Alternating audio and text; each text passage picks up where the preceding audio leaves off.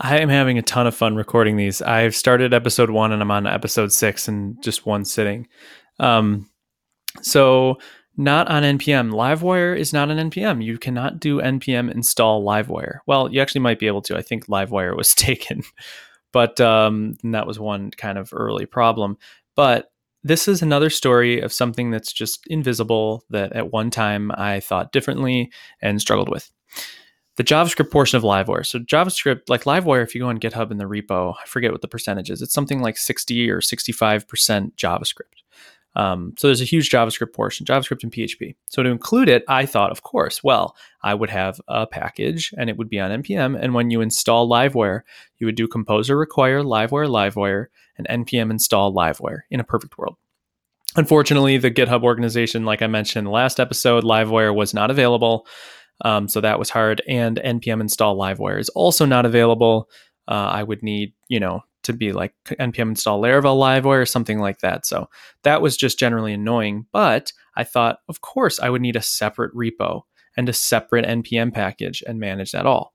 But for starters, while I was developing it, I'm like, you know what? I'm going to Yagni this, and I'm just going to stick all of the JavaScript in line in a script tag on every page.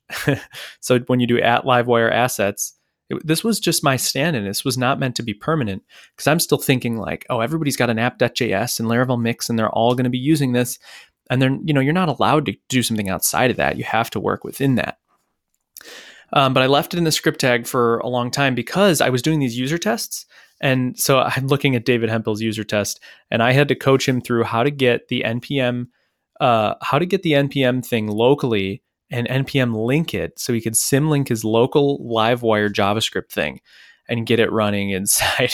It's just stupid. So I just threw it right inside of a Blade directive so that when I'm user testing, users can just use it really easily and not have to deal with all that NPM garbage.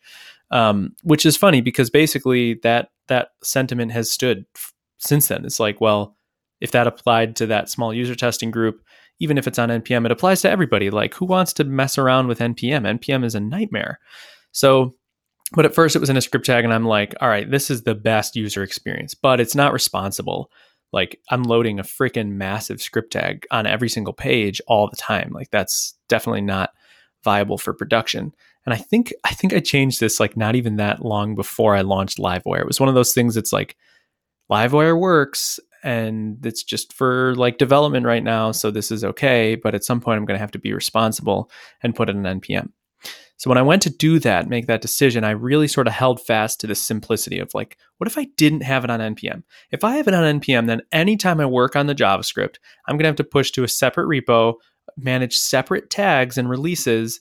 And basically, I'm turning my work from one into two. Like, it's the same like reason that I like heavily resist microservices is because you don't understand the cost of distributed systems. Like, you're duplicating all like so many pieces of work. There's so much more friction. So I wanted the development to be frictionless for me, and a mono repo is very frictionless and friendly for me. So that is what I decided to go with. And the next question was, how do I get this to not just load on everybody's page? Okay, well, so this is funny because now I know that like packages like Laravel Nova, Telescope, they handle this by you publishing assets. So in Laravel, if you're a package maintainer, there's like this arrow publishes inside of your service provider where you can say when a user types artisan vendor publish and then your service provider name or whatever, basically you can stick files in their Laravel app. So Telescope does this by sticking, its JavaScript assets inside of like public /vendor / probably Telescope / probably telescope.min.js or something. So I could have done that, but I didn't really like that because I hate doing vendor publish. I absolutely hate it.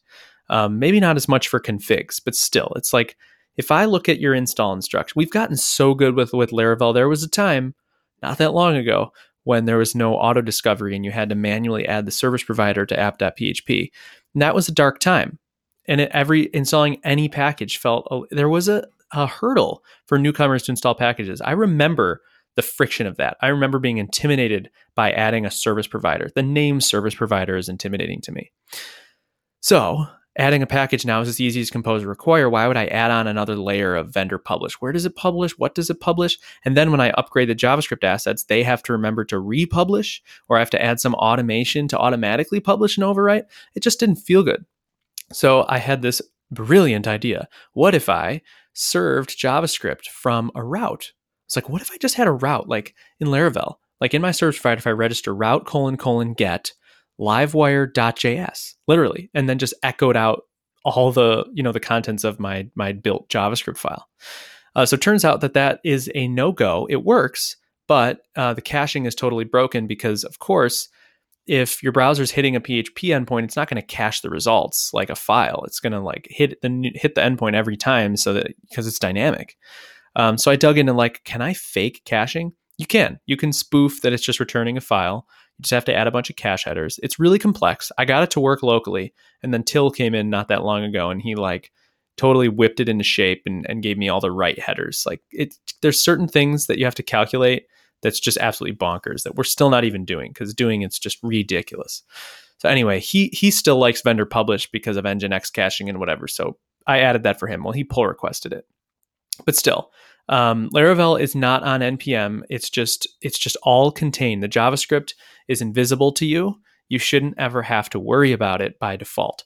And I thought that was really nice, and it sort of speaks the overall the overarching goal or principle here for Livewire is Apple. Like, I want it to be integrated. I want it to be easy and seamless.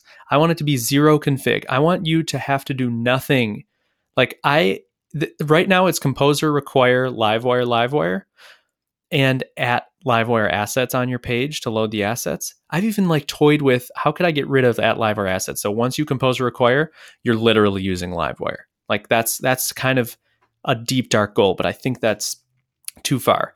Anyway, there is a sliding scale where if I have in my mind that configuration is okay, and that, like dealing with files and settings for users is okay, I'm going to make decisions in that direction.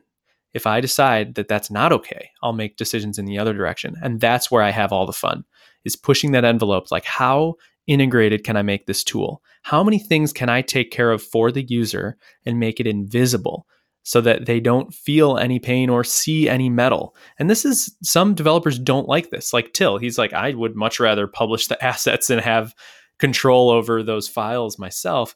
And that's fine. So I think that's sort of my philosophy with most projects that I do, like Better PHP Unit, same sort of philosophy, is like, make it like sensible defaults. Exactly. Like zero config, sensible defaults, but add extension points for developers who want extension points.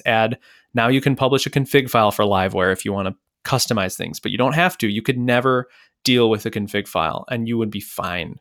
Like that's a goal of mine. So Livewire zero config, not on NPM. I never have to deal with NPM now, which is great. And I don't have to have that moral dilemma. Do I do NPM Laravel Livewire and get Taylor to give me permission for that? Or do I do Livewire /framework and feel like gross for the rest of my life, or at Livewire or whatever? I don't know. It's a hard enough life. That's what I got for you today. Thanks.